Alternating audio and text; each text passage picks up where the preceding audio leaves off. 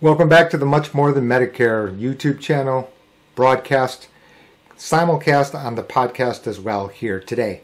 So, it is now after the 4th of July. Hopefully everyone had a safe holiday. It's going to come up to August 15th rapidly. August 15th is now only 5 weeks away. It will end the special enrollment period, which I have called Biden Care throughout the channel and podcasts. Okay. It has been a very busy season. Normally during the summer, I hope for a less busy season, and especially because I'm revising Maximize Your Medicare. Okay. That said, it's been a good season because of the fact that so many people have reached out to us and have taken advantage.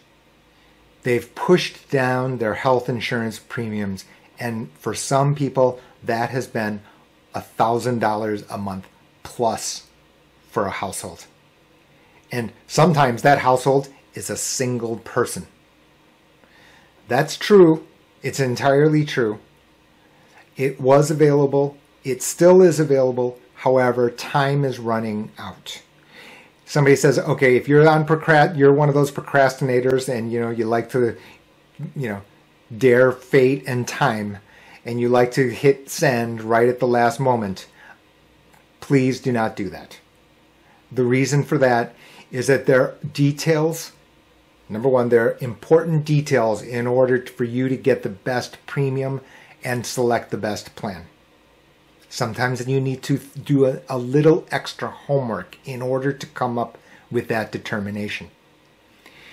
In addition to that, there's certain other facts that I've made a lot of information or videos, interviews about this, which is that getting the lowest premium means that you need to understand how you are getting your taxable income managed. In other words, your estimate. That matters a great deal here. And the real reason here today is that we've got this 5-week window for those persons who have received unemployment benefits. Because deep in the weeds, in the very small print inside of the American Rescue Plan, what I've called Biden Care, is the idea that health insurance premiums can be zero if you have received unemployment benefits throughout 2021. So if you have received unemployment benefits at any time throughout 2021, your health insurance premium can be zero. Now, there are all sorts of stipulations, right? You need to use your healthcare.gov, or you need to use your state-specific site. You need to do that to update your plan, even if you have health insurance. It's not going to automatically given to you. You have to take steps. Anyway, these are options, powerful ones, in the favor of the buyer. Be sure you can click on the link and get our guidance, at least our first look, for no fee, to tell you, yes, in fact, it makes sense to do extra work for you, your household, someone you know. This is not going to matter what age division. You could be 27-year-old and you've been ejected from your parents' plan. You could be 63 years old waiting for Medicare. The subsidies, the advanced premium tax credits, that's the technical term for the subsidies, can make it worth it.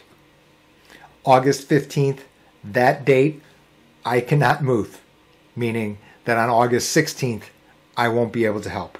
However, between now and August 15, we'd absolutely be happy to. Please take advantage. Pocket costs. Are there exceptions? The answer is yes. There can be the Part B excess charge. Plan N has a copay for office visits and emergency room visits. Right? I've addressed that when comparing Plan G to Plan N. Again, more videos. Be sure to like and subscribe, by the way. Anyway, let's get back to here. Medigap, that is true and it's in stone. Okay, once you meet the Part B deductible in a calendar year, your costs are basically eliminated when you receive health care services. There's no getting away from that structure. Medigap carriers, they don't have any discretion here. If your service has been approved by Medicare, Medigap covers the balance. There's the exception of plans K and L, right? K and L are different because they pay 50 and 75%. But for the rest of the Medigap plans, what this article is saying is absolutely true. Because why? On Medicare Advantage, this is annual contract. So again, the beginner's corner is that under Medicare Advantage, the carrier determines everything, period.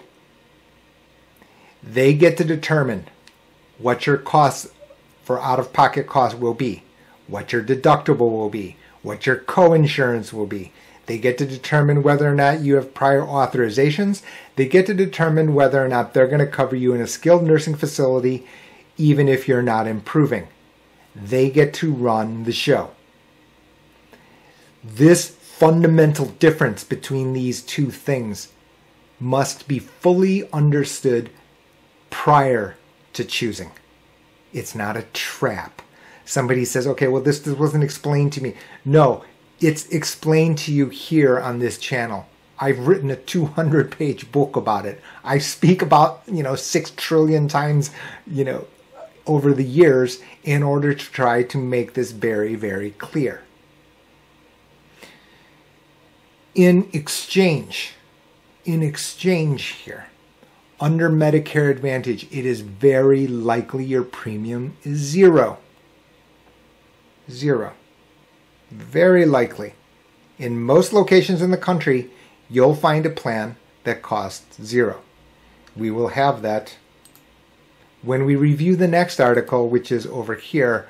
Let's see if it pulls up quickly. Yes, which is giving a survey about Medicare Advantage in 2021. And we will get to that in just a few moments. We probably should have done it in reverse order, right?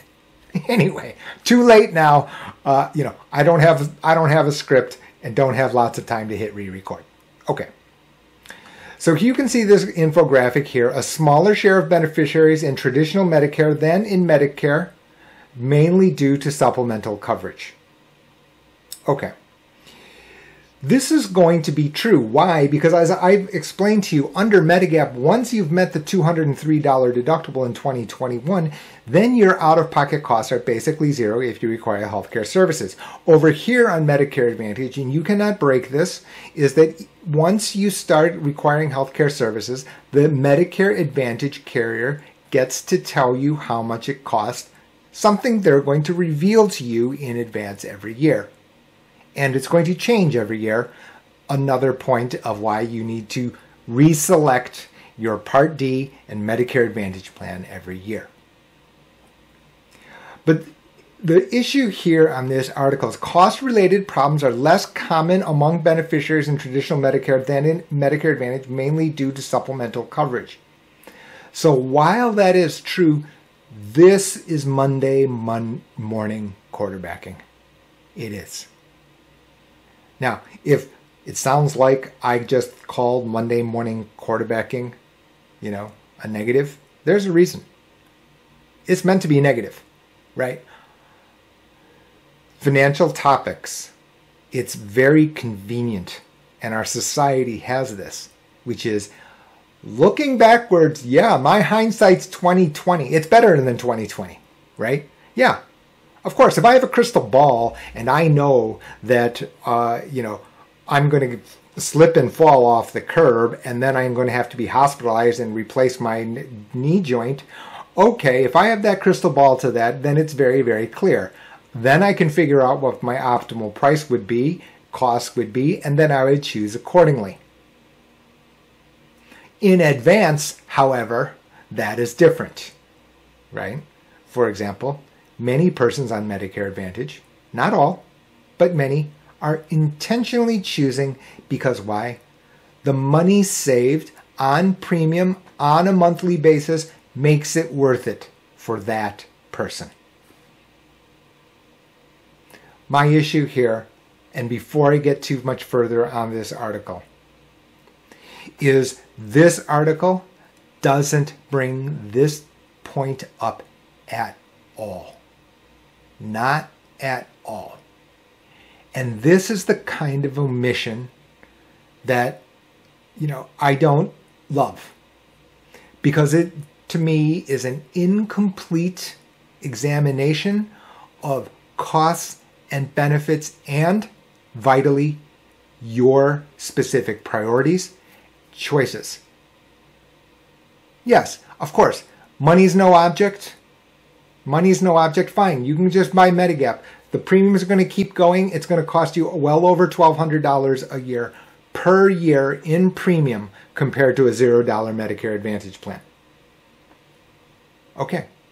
For some of you, that $1,200 is absolutely every bit worth it. Why? You've got a long list of pre-existing conditions. You've got a long history, a family history, which is difficult. You know that you've got knee replacements that has to happen in the near future, etc. You have a long list. You certainly may be choosing Medigap and paying the extra $100+ a month and increasing over time, right, to change into Medigap. Over here, however, for some people, it's not worth the $1,200 a year. And then you've got a married couple, so it's two. So now you're at $2,400, and now you're 3 years down the road. Now it's $2,400 times 3 to 4 years. You're Mr. and Mrs. Perfect. You never go to the doctor. And oh yeah, by the way, I live month to month on Social Security. It can be entirely the rational choice to choose Medicare Advantage. Unfortunately, what happens here is KFF, even though the facts are right, the omission of the choices that people intentionally make, the risks this group intentionally made, makes it look like they've chosen wrongly, when in fact they may have been entirely rational. That's what I'm here to do, to try to give you the sense of even-handedness, that you can entirely choose either one of these two configurations and both can be absolutely rational and fitting for your situation and household.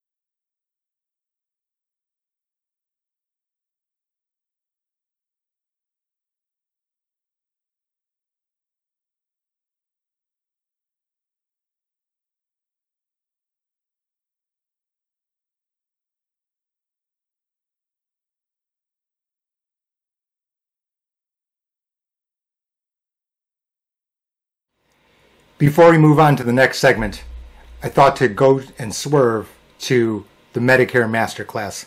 It's available only to subscribers at GH2 Unfiltered.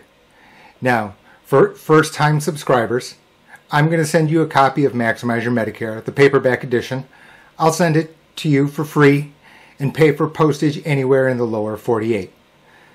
In Medicare ABCs, the Masterclass version, I'm going to be talking about all of the things that I can't really share with you here in public.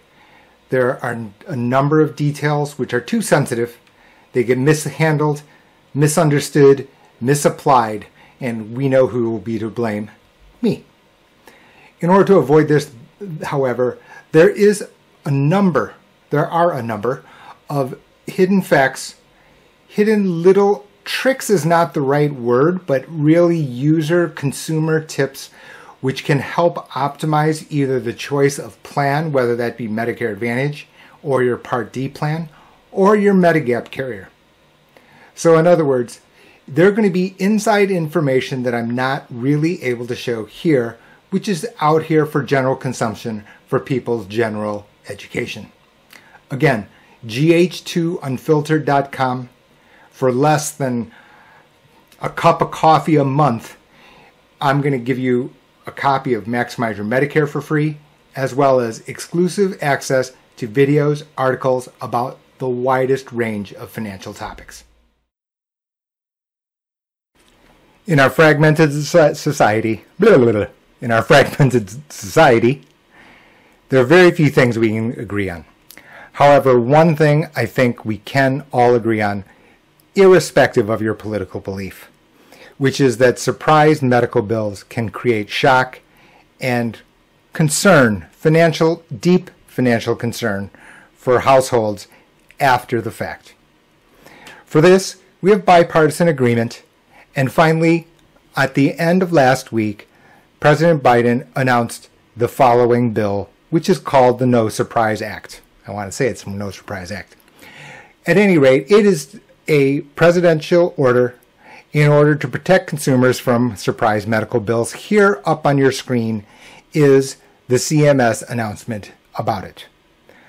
So you can see it here. Surprise billing happens when people unknowingly get care from providers that are outside of their health plan's network and can happen for both emergency and non-emergency care. So this is your general situation. For example,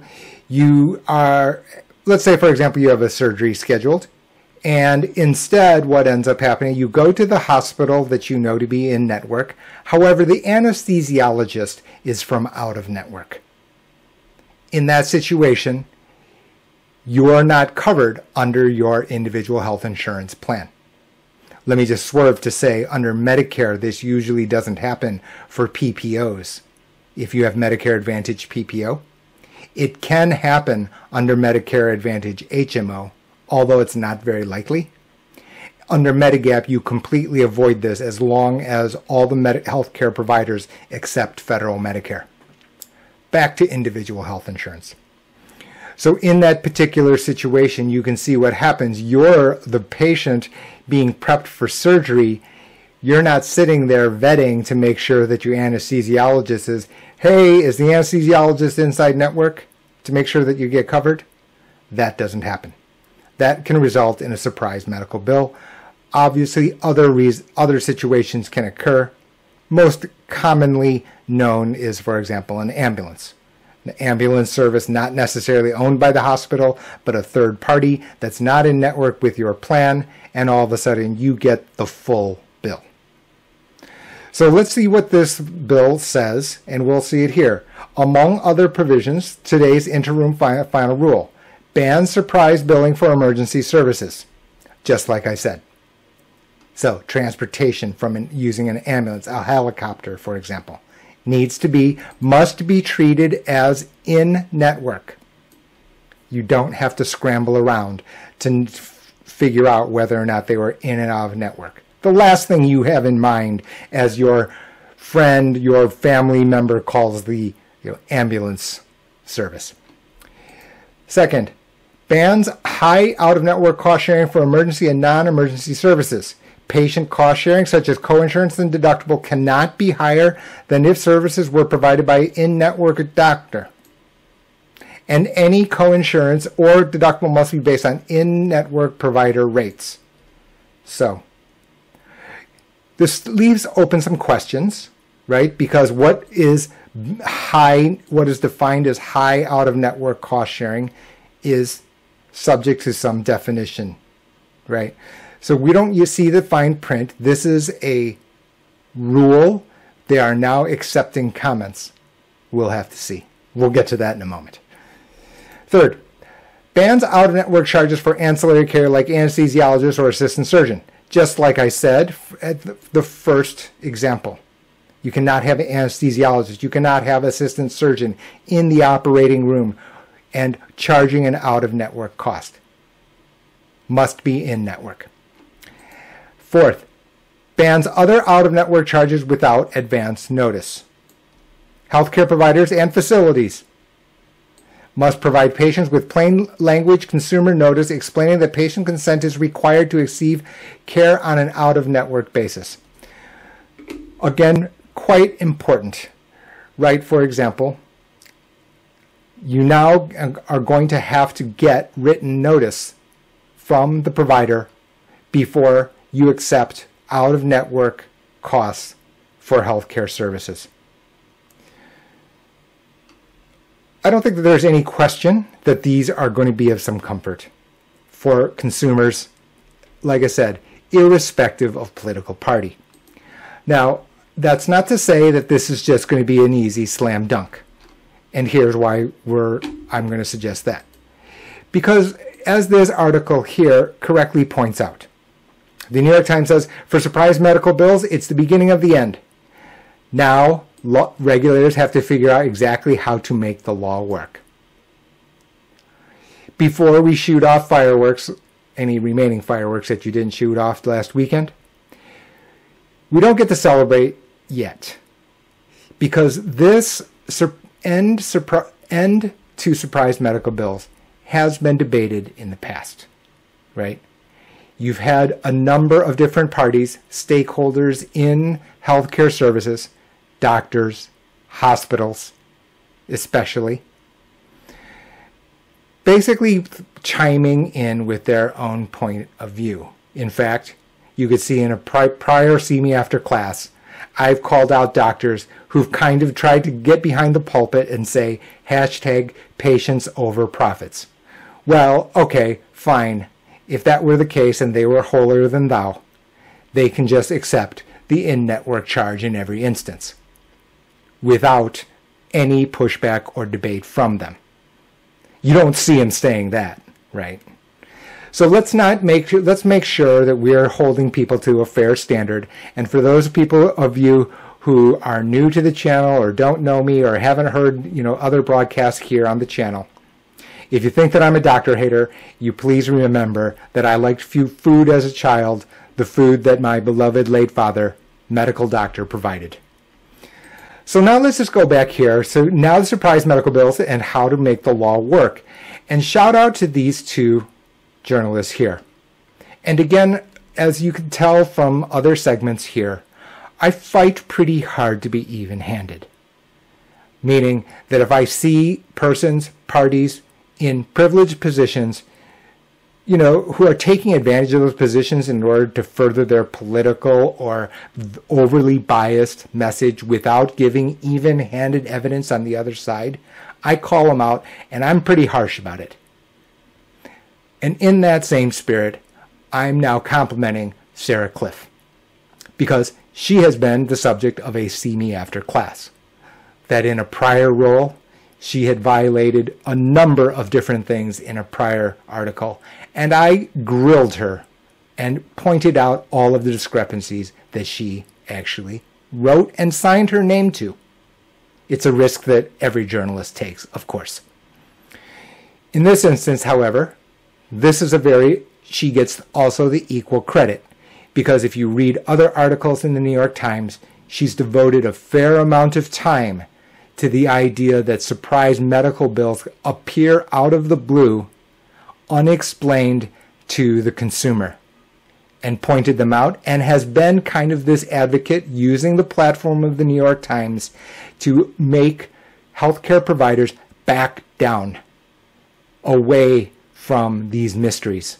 And for that, she has earned the credit. Anyway, now we go back down here. Now you see, by of course reporting what I just did, took its first step towards finalizing the details of a ban on surprise medical bills. Fine, all this true. Explaining what it is, fine. Took us a long way, fine. outlawing surprise was the rare health policy that gained bipartisan support.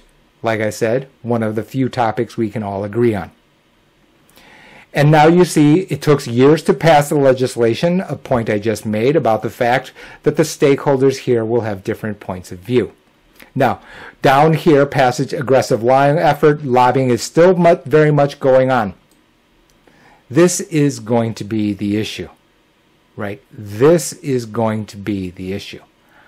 How the law establishes a benchmark payment and a way for insurers and health providers to appeal to a neutral when they feel the amount is not appropriate. This is going to have multiple ripple effects, and here's the key point of this segment. If there's no mechanism, let's just say you're the doctor, you're the anesthesiologist, and you're like some Dr. Magic for a very specific case, and you charge a very high rate because you're one of just a couple of anesthesiologists with this particular skill. The issue is, how are you going to agree upon the rate? What's the mechanism? How's it going to be judged? The reason this has a ripple effect is because of the guys with the calculators. And who's that? The insurance companies. The insurance companies in the past, right, when there was a surprise medical bill, the insurance company had the easy route, which is simply to say, oh, that anesthesiologist, not in network, we're not paying a benefit. Therefore, the patient is fully responsible for the benefit. However, now, if you cannot do this, and that the doctor has to charge X, and the insurance company has to provide a benefit, that is going to be part of the calculation of insurance premiums. Again, insurance premiums are not just some hocus pocus, some random number that you might be led to believe. It may be popular conversation talk at happy hour or at senior coffee hour, for example. It's not the case. It simply isn't, right? Insurance premiums are the calculated estimate of the healthcare costs that you might incur. If all of a sudden this anesthesiologist, other out-of-network providers have to be covered by that insurance policy, now all of a sudden that has to be an input into health insurance premiums going forward. Now, if that sounds complicated, there's a reason. It is very, very complicated. How this balance plays out, its ripple effect into health insurance premiums, is yet to be seen. For that, we'll have to see how the filings turn out, and we'll have to see how the premiums come out going into next year.